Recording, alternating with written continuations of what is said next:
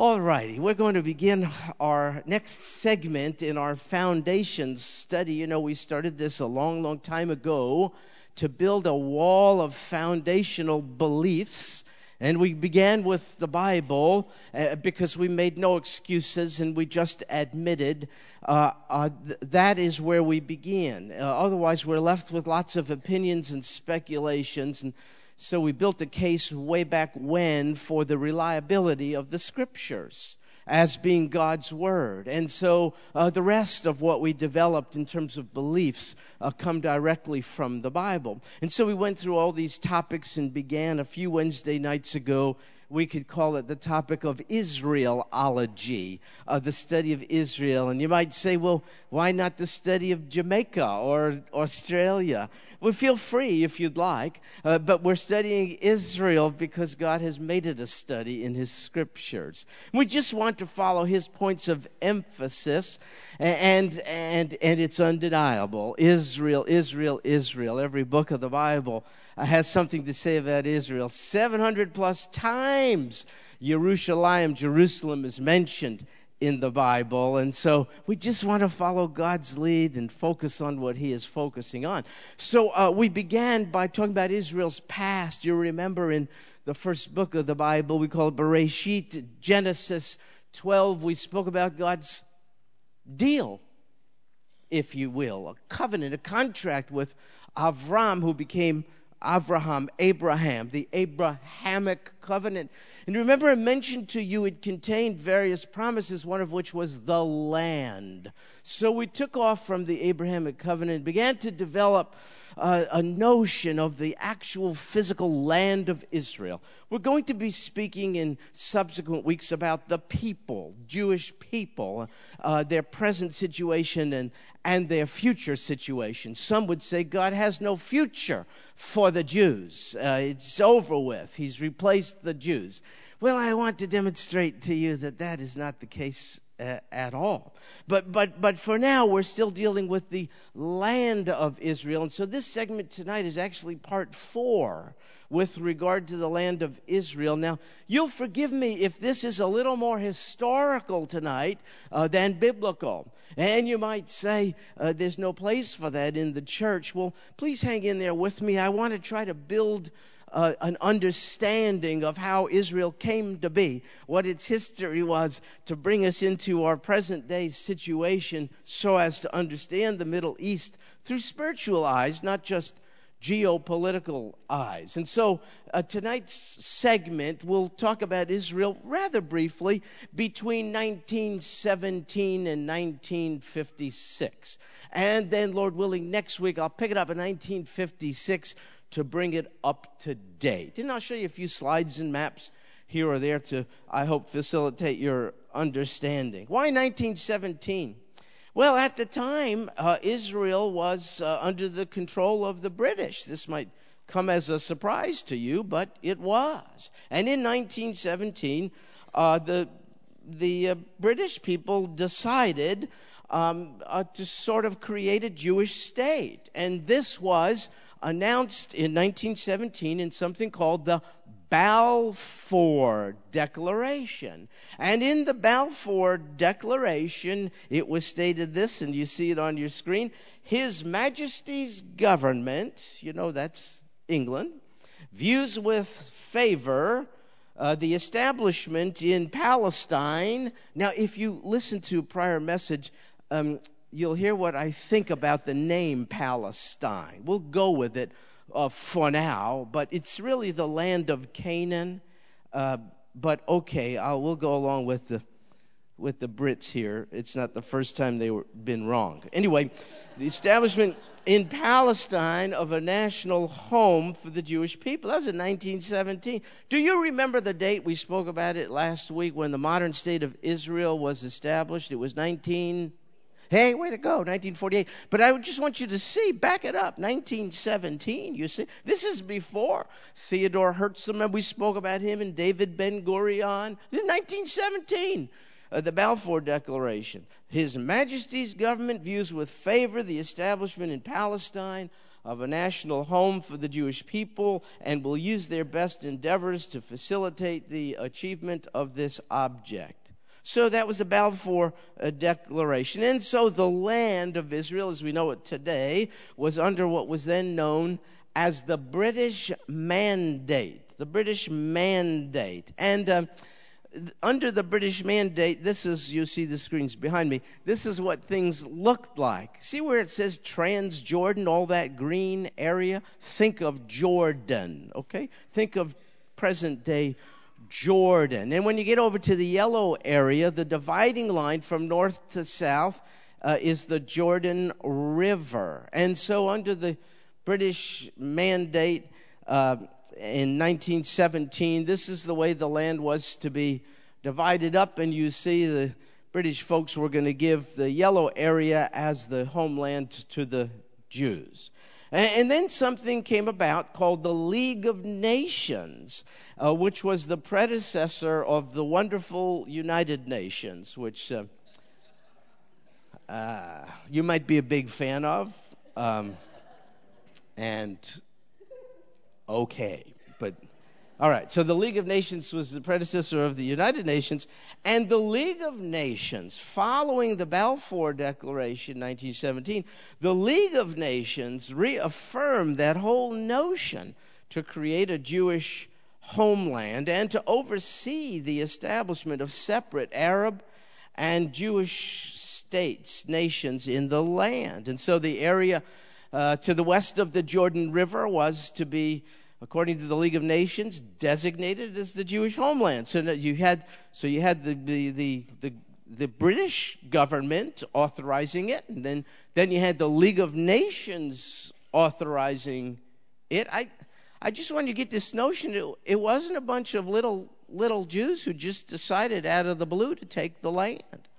That's not the way it played out. You know, the British came up with this idea, 1917, and then it was confirmed by the League of Nations, and so the area west of the Jordan was to be the Jewish homeland. And the entire region that you're looking at there on the screen was governed by Britain from 1922 to 1946. And then in 1947, the United Nations introduced this plan for the area. You see it on the screen. It was after World War II, and it was in 1947, and this was the partitioning of the land that the United Nations came up with. Again, you see separate Jewish and Arab states. And so what you may see to be perhaps a little unacceptable, look, there's not much Israel there, is there? It's like, what is that? Look how narrow.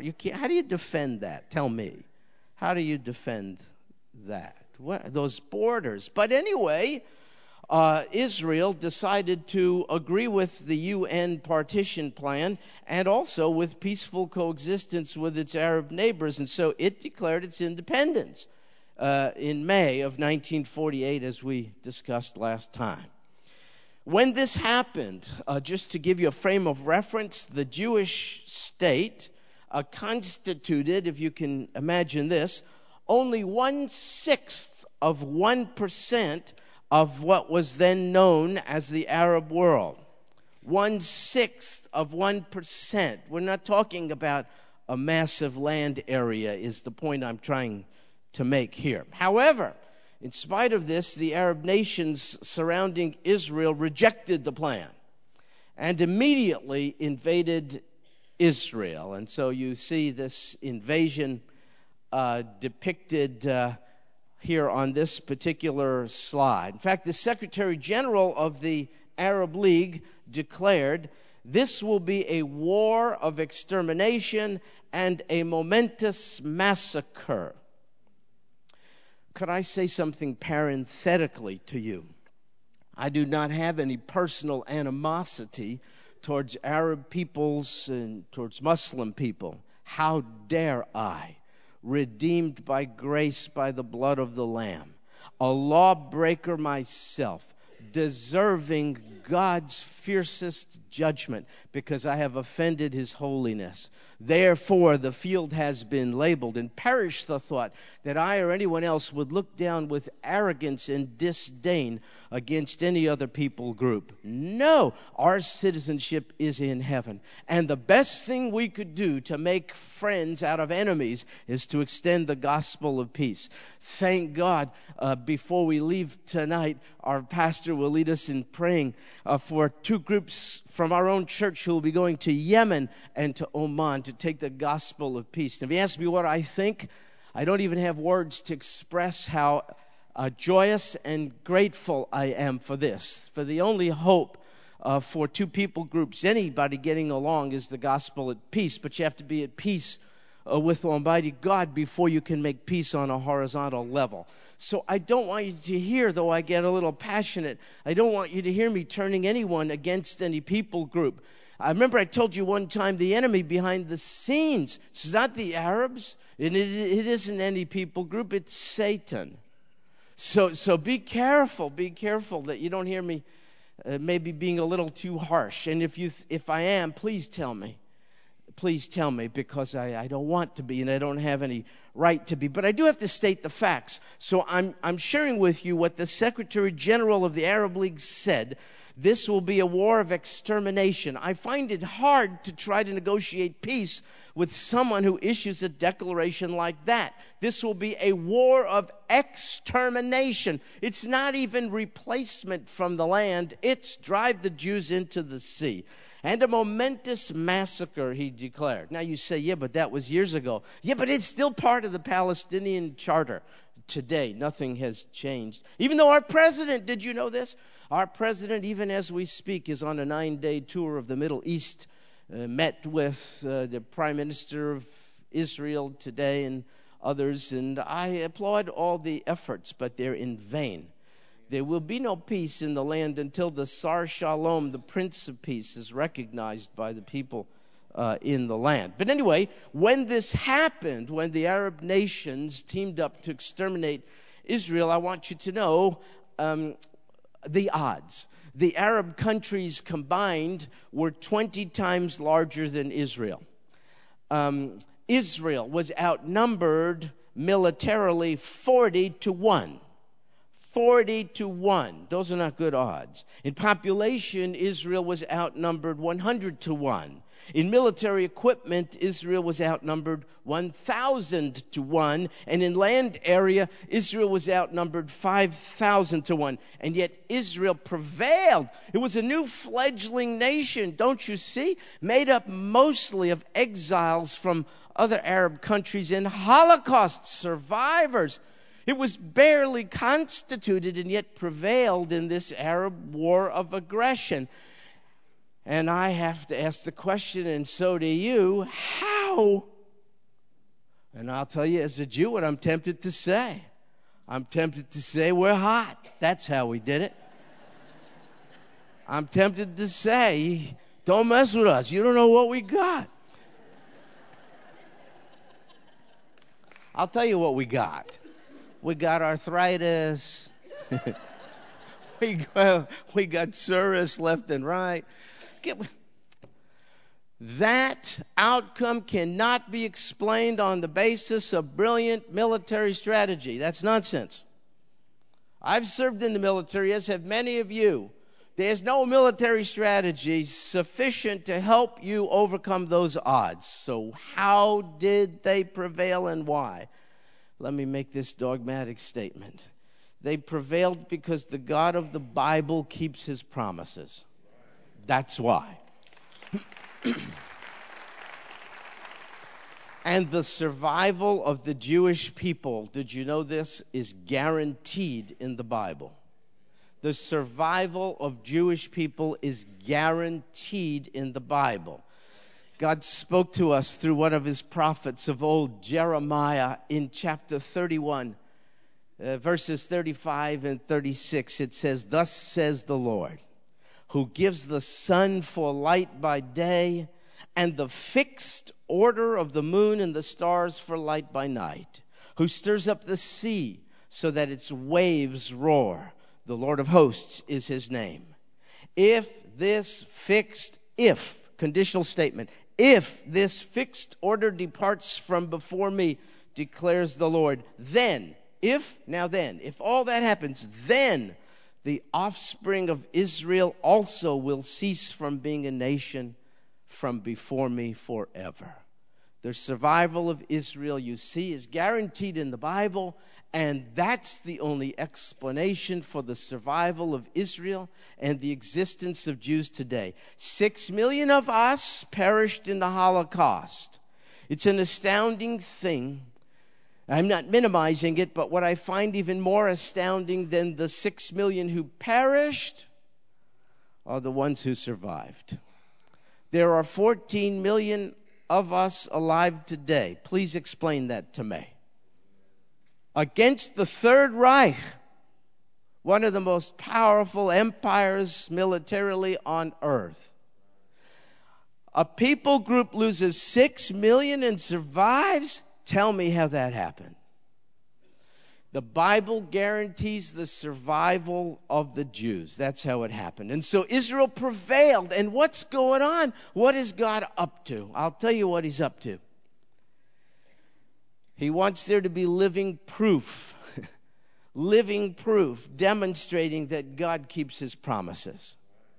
And the living proof are Jews running around today. There's no explanation for the existence of Jews today except God keeps his word. Therefore, you can count on it. Whatever promises in the Bible apply to you will be fulfilled in spite of you because God keeps his word. Now, I want you to take a look at the borders of Israel after this war. These were after the armistice, after that first war. The borders changed. In fact, the borders of Israel, after she prevailed in that first war, perhaps you can tell, expanded a little closer to the borders God bequeathed to her way back in the book of Genesis, which she never fully possessed, but this is getting a little closer to it. So God used that terrible war of aggression actually to give Israel a little breathing room. And so this land was given to Israel, these boundaries under the UN partition plan. Now, during and following the war, something happened. Thousands of Arabs who were living in the land left the land and became refugees, Arab refugees. In fact, 650,000 Arab people left the land. Why? Did the Israeli army point their guns at them and force them out? No. Their own leaders, Arab leaders, said to them, "Leave now until we can come in and exterminate the Jews. When we do, you will come back." So while 650,000 Arab refugees were leaving the land at exactly the same time, Jewish refugees were coming into the land. And so over the next few years, you see over 800,000 Jews fled Arab countries. Many others were Holocaust survivors, and they came into the land. During this time, these Jews did not leave the Arab countries in which they dwelt voluntarily. They left at gunpoint and under threat of death. Now, again, at the risk of sounding harsh, to my mind, I've simply stated thus far the facts. I have not editorialized. I'm telling you, 650,000 Arab refugees left voluntarily. They are the forebearers of the group today we call Palestinians. But I'm telling you, over 800,000 Jews were forced out of countries like Iraq and Yemen, to which some of our most wonderful people will be going soon, Libya, Lebanon, Syria, Egypt. They were driven out. Jews were not permitted to live in or enter Saudi Arabia. All the Jews of Algeria left in the early 60s, as did most of the Jews of Tunisia and Morocco. It was a deliberate attempt at ethnic cleansing in the Arab world of the Jews, which led to their migration from all of these countries in which they dwelt to the land of Israel. So most who arrived there in these early years, as I mentioned to you, were either Holocaust survivors or ones fleeing Arab lands. We have some Israelis with us tonight, and maybe later, if you get a chance, they can tell you about how did they end up in the land, and how did their relatives get there, and so on. But anyway, this was the case. Now, when the Jewish refugees arrived in the Holy Land, then and even now, they were fully assimilated. They became Israeli citizens, though they might have come from Yemen, and they might have come from Germany. They became full-fledged, fully assimilated Israeli citizens. Jews who then migrated to Israel, Jews who today migrate to Israel, are completely absorbed into a country not much larger than the size of New Jersey. It's the right of return. If you're a Jew, you could come to the Jewish homeland from anywhere. But that was not the case with the Arab refugees whom I mentioned. Again, forebears of today's Palestinian people. Their situation has been much different, as you can see a little bit in this next slide. Arab refugees, their situation has been different than Jewish refugees. They, the Arab refugees, have not, even today, been fully assimilated into neighboring Arab countries. In fact, they've been kept in refugee camps down to this very day, which begs the question, why? When the Arab world is rich in land area, I mentioned to you there are 22 separate Arab countries with massive land area. How could it be that there would still be Arab refugees living in camps? Now here I simply will advance, I'll tell you, an opinion, but I think it's based on fact. I think it's because humanitarian concerns for one's fellow Arab refugees is superseded by their propaganda value. It sure makes Israel look like the aggressor. When you see Palestinians living in impoverished, horrible conditions, you see Palestinian kids confronting with stones mighty Israeli tanks. Would you put your kids in front of a tank? Whose fault is that? So the propaganda value of not assimilating the Arab refugees into Arab lands, it seems to me, is the explanation why we still have the situation we do today. Listen, since World War II, there have been over 100 million refugees worldwide. But these Arab people who I mentioned to you are the only refugee group in the world that has not been fully integrated into their own people's land. The only one. You tell me why. You tell me why. You got a better explanation? I'd like to know about it. So this is the case despite vast Arab land holdings, 22, I told you, separate Arab nations of the world. There's only one Jewish nation, and Jews from anywhere could go into that nation. And there's something else I don't know if you know about Israel. Israel has not only absorbed Jews from all over who can make aliyah. Aliyah, it means ascent. You can go up to the land and become full-fledged citizens. But I don't know if you knew that in Israel, there are also many Arab Israeli citizens. The census taken, for instance, in 2006 told us that in 2006, more now, but then there were 1,413,500 Arab Israelis who have full citizenship rights in Israel. Could you please tell me what my rights would be in an Arab nation? I wouldn't have the right to live. And yet, close to 1.5 million, this is like 7 million people in Israel. 1.5 million are Arab citizens of Israel. And of the 1.5 million Arabs who are citizens of Israel, did you know 70% are Muslim? 70% are Muslim. And as a result, they're not required to serve in the Israeli military, though they're Israeli citizens. It might surprise you to know that not too many volunteer to do so. So that's interesting to me.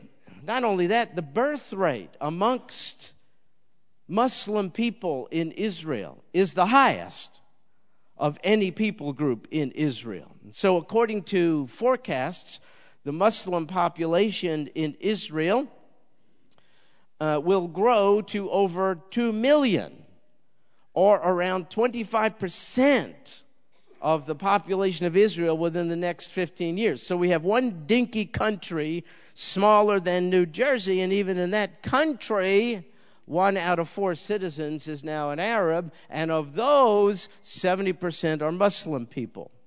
I'm not against this. Please don't misunderstand. I just want you to know what the facts are when Israel is painted to be the occupier. Of what? Yasser Arafat, who was the head, deceased now, of the PLO, Palestine Liberation Organization, now the PA, he was an occupier. He wasn't born in the land. He's from Egypt. So though this is a little bit more political than we're used to, I think it's important to know the facts. So the Israeli Declaration of Independence of 1948 made clear provision for all people groups and religions to have full freedoms in the land. It called for the establishment of a Jewish state, but a Jewish state with equality of social and political rights irrespective of religion, race, or gender. The only true democracy in the Middle East is Israel. I'm not trying to toot my own horn. I'm just trying to call it what it is. When we have people say, why can't these Arabs and Jews just get along? We don't have moral equivalence. The only true democracy in Israel. Do you know in 2006, 12 members of the 120-member Israeli parliament, known as the Knesset, were Arabs? How many Jews are part of the government of an Arab nation? Tell me. What would be my chances to run for mayor of Tehran? Something like that. You tell me what my life is. So the argument of moral equivalence is just not there. You know, one of Israel's Supreme Court justices is a Palestinian Arab. How would you like it if something like that was the case in the good old U.S. of A.? So it is a true democracy, and it's the only true democracy in the Middle East. The infant mortality rate for Arab people in Israel has dropped from 32 deaths per 1,000 in 1970 to 8.6 per 1,000 in 2000. Life expectancy for Arab citizens of Israel has increased 27 years since 1948. On average, the average Arab Israeli citizen lives 27 years longer than he or she did in 1948. Why? Because Israel's not a third world country, that's why. When we go there, people get a little nervous. What if I get sick? What do you mean, what if you get sick? It's a country filled with Jewish doctors. What are you talking about? Here's something very ironic to me. In Israel, Arab citizens of Israel can protest against the government freely, and they can sue the government and win. And yet that very thing would not be permitted them in another Arab country, though they be Arab. You try pulling that off in Saudi Arabia. It's not the same.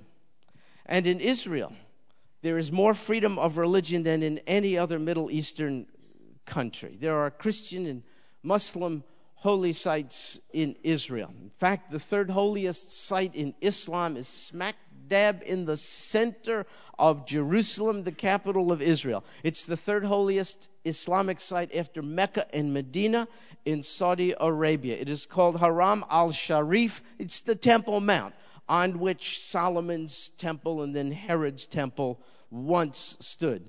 Now, what stands on it is the Dome of the Rock and the Al-Aqsa Mosque, very holy sites in Islam because it is taught in the Quran that Muhammad was resurrected on a horse from a rock, which is contained under the Dome of the Rock.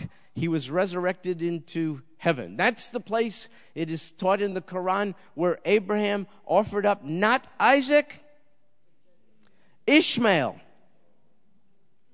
That's what the Quran teaches. You see? It wasn't a covenant with Abraham, Isaac, and Jacob, the Quran teaches. No, it was Abraham then through the Ishmaelites, you see? So that's what's taught. So it's a holy site.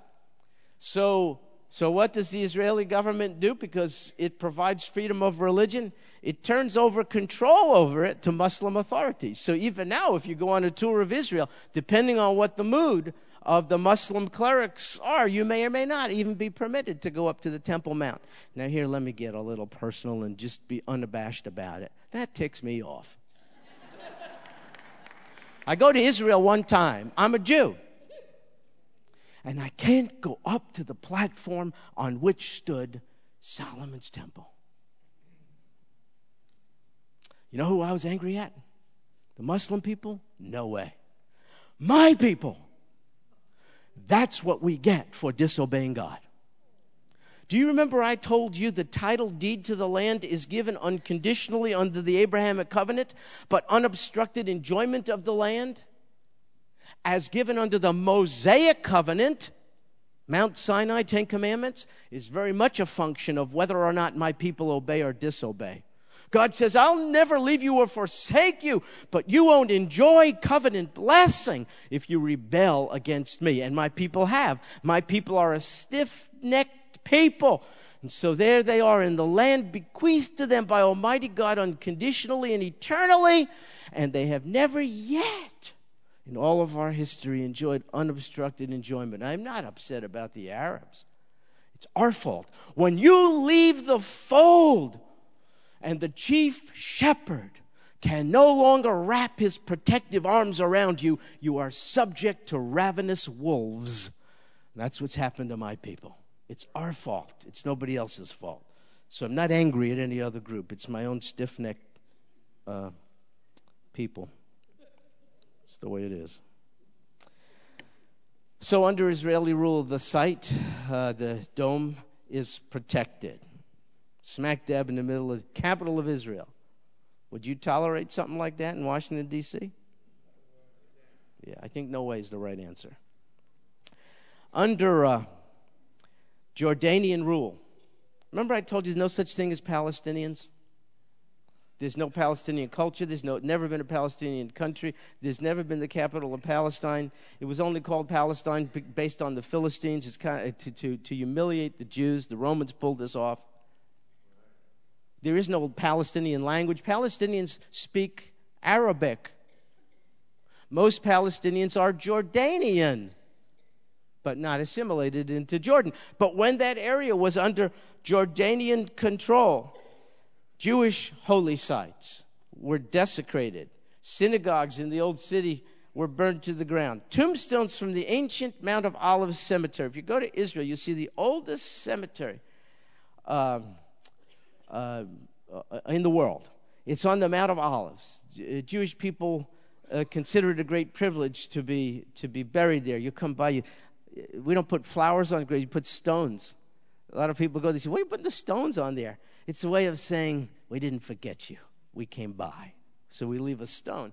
Anyway, when this was under Jordanian control, as special, as wonderful and as holy as that is to Jewish people, the Jordanians took the stones from the cemetery there and they used them to pave roads and build latrines. Jews have been denied access under Jordanian rule to places of worship such as the Western Wall. We couldn't go there. The tomb of Rachel, the tomb of Joseph, the cave of the patriarchs, couldn't go there. But in Israel, every holy site is protected by the government. If you want religion, I don't, but if you do, you'll get every brand of religion in the world in Israel, fully protected. I mean, there's more outfits that holy people wear and more varieties of incense and garb and hats and collars and whatnot. I'd like to get one, but they don't make them in my size. You talk about freedom of religion. It's quite overwhelming. Now, we spoke of the first war, I'll pick up the pace, orchestrated by the Arab nations against Israel in 1948. There was another one in 1956, the Sinai Campaign. Egypt had already been conducting a 5-year campaign of terror in Israel. But then in 1956, Egypt, aided by Russia, what a surprise, our friends in Russia. Oh, brother, if you think all that stuff is over, Anyway, Egypt, aided by Russia, nationalized the Suez Canal. You see it depicted up there on the top. You see that splash of yellow? That's the Suez Canal. Egypt nationalized it up there in the north, meaning it was closed to Jewish shipping. And then they also blockaded Israel's access to the Indian Ocean, that other dot down there a little on the bottom. That's the Indian Ocean. So no commerce. They were going to starve Israel out. So once again, Israel was forced to defend herself. So off she goes here into the Sinai Desert. Here goes this fledgling new nation. Egyptian president then Nasser declared he would stamp out Israel, he said, within days. But it didn't happen that way. In 100 hours, please explain that to me. In 100 hours, the Israelis crossed the Sinai and encircled the Egyptian army. Are they that much better? I don't buy it. I don't buy it. The explanation is God has guaranteed the survival of the Jews in the Bible. So Israel prevailed, once again becoming living proof that what God says to anyone who will believe, he will do.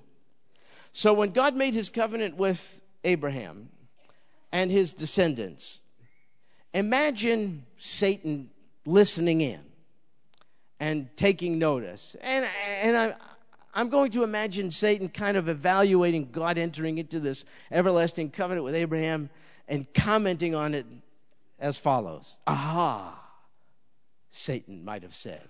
Now I have him. You see, all I have to do is destroy the Jews. And then I can prove that God cannot be trusted to keep his word. And that's the root of anti-Semitism to this day.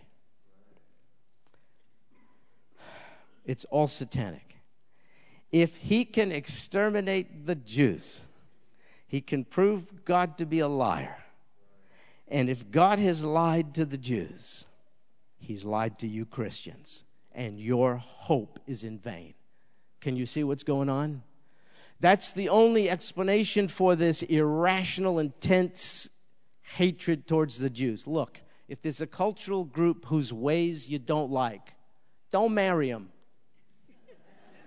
But why do you have to put them in gas ovens? Tell me. Why do you have to drive them into the sea? Tell me. Explain that. What have we done? Don't you see the only explanation cannot be geopolitical? That's why, in spite of our government's best efforts, and I support them, please don't misunderstand,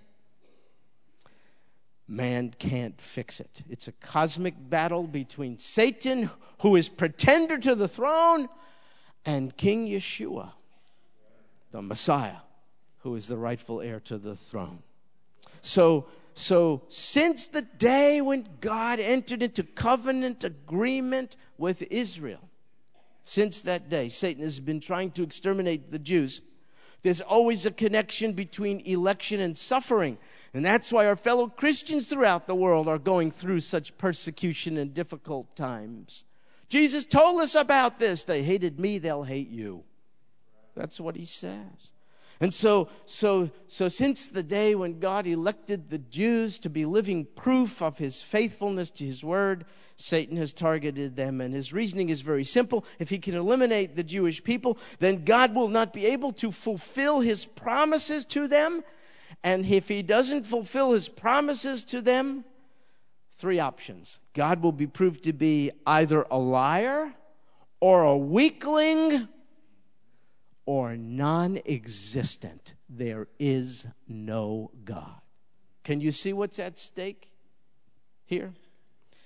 And if God does not fulfill his promises to Israel, that's why this thing called replacement theology, which we'll take a whole Wednesday night sometime to talk about, is so desperately dangerous to the glory of God and so desperately wicked, in my opinion.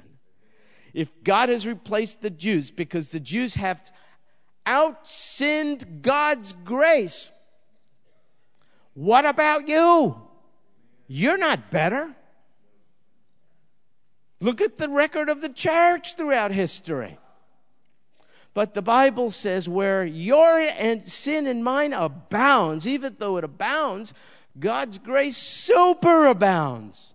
Don't you see? How do I know that? Jews, why are we here? Our hearts are uncircumcised. We don't know our own scriptures. We've ceased looking for our own Messiah. We're almost totally secularized. We turn a deaf ear to God, who stood on the Mount of Olives, peering into Jerusalem and weeping over the judgment which would befall it, and my people still turn a deaf ear to God. Privileged prophets and Bible and promises, and still wandering, entering into adulterous relationships with the idols of the world, false gods like the stock market and politics and all the rest, instead of the God of Abraham, Isaac, and Jacob. And still that God says, I'll never leave you or forsake you. You see it? It's about God. It's not about Israel. Frederick the second was king of Prussia in the 1700s. And he was having a conversation one day with one of his trusted generals who happened to be a Christian. They were discussing religious matters. And Frederick II said to him, give me proof. That's all he said. Give me proof for the Bible. And the general replied in only two words, the Jews. Folks, you cannot talk to a Babylonian today. You cannot have a conversation with a Hittite or a Moabite. But if you care to, we could talk. Explain that to me. We should have vanished from the face of the earth long ago. Jews have been we've had a 4,000-year existence, and we've been out of our homeland for 2,500 of it. Wandering Jews in the diaspora, how did we make it? Guests in host countries until they don't like us anymore and then force us to be baptized and who knows what else. By the way, you don't have to force me, just ask politely, okay? How do you explain the survival of a nation out of its land? For 2,500 of its 4,000-year histories, it's still in existence. How do you explain the passing of six great human civilizations? They have come and gone, and yet the descendants of Abraham, Isaac, and Jacob are still around. What does it prove? That the Jews are special? No. Smarter? No. Wealthier? No. Better looking? Maybe. All right. Oh, I got it. It proves one thing. It proves the Bible as the cornerstone of our belief is a very reliable cornerstone. It proves that what God says he will do. And no man, not even his sinful chosen people, can interfere with the predetermined plans of God, because he does not take counsel with anyone. He takes counsel according to his own will. He is sovereign. He's not a politician. What he says, he will do. He is able to do it. And the existence of the Jews proves that. And if God has allowed you to enter into the new covenant with him. Do you remember I told you the Abrahamic covenant is a parallel to the new covenant? Abrahamic covenant has no conditions on it. It's God saying, I will bless you. And I will give you someone on the throne. And I will give you descendants. And I will give you a land. I'm just going to do it. And so too is the new covenant unconditional. God took the form of flesh, reduced himself to us because we couldn't expand ourselves to be worthy of him. He came literally down to earth to look into the eyes of those of us here who are lawbreakers. That's all of us. We have violated his commandments. Nobody has not. And he says, and I am willing to choose to be in covenant relationship with you. I'm not worthy. I know, says he. I can make no promises. I'm not asking for any, says he. I cannot clean up my own act. I am weak. He says, worse, you're spiritually dead. I cannot save myself. I know, says he. My sin has overcome me. I am a transgressor in thought, word, and deed. And he says, your sin is only a problem to you. I've solved your sin problem. Let me be your Savior. And we say, oh God, what can I do to merit this, to deserve this? He said, it is without condition. Open your hand and receive an inexpressible gift of salvation. Abrahamic covenant, no conditions. New covenant, no conditions. Mosaic covenant, law of Moses. If you don't walk through this life in compliance with the stipulations of the giver of life, you can't have enjoyment of blessing. So too for Christians. Though the new covenant is free, unconditional. The most miserable person on earth is a disobedient Christian.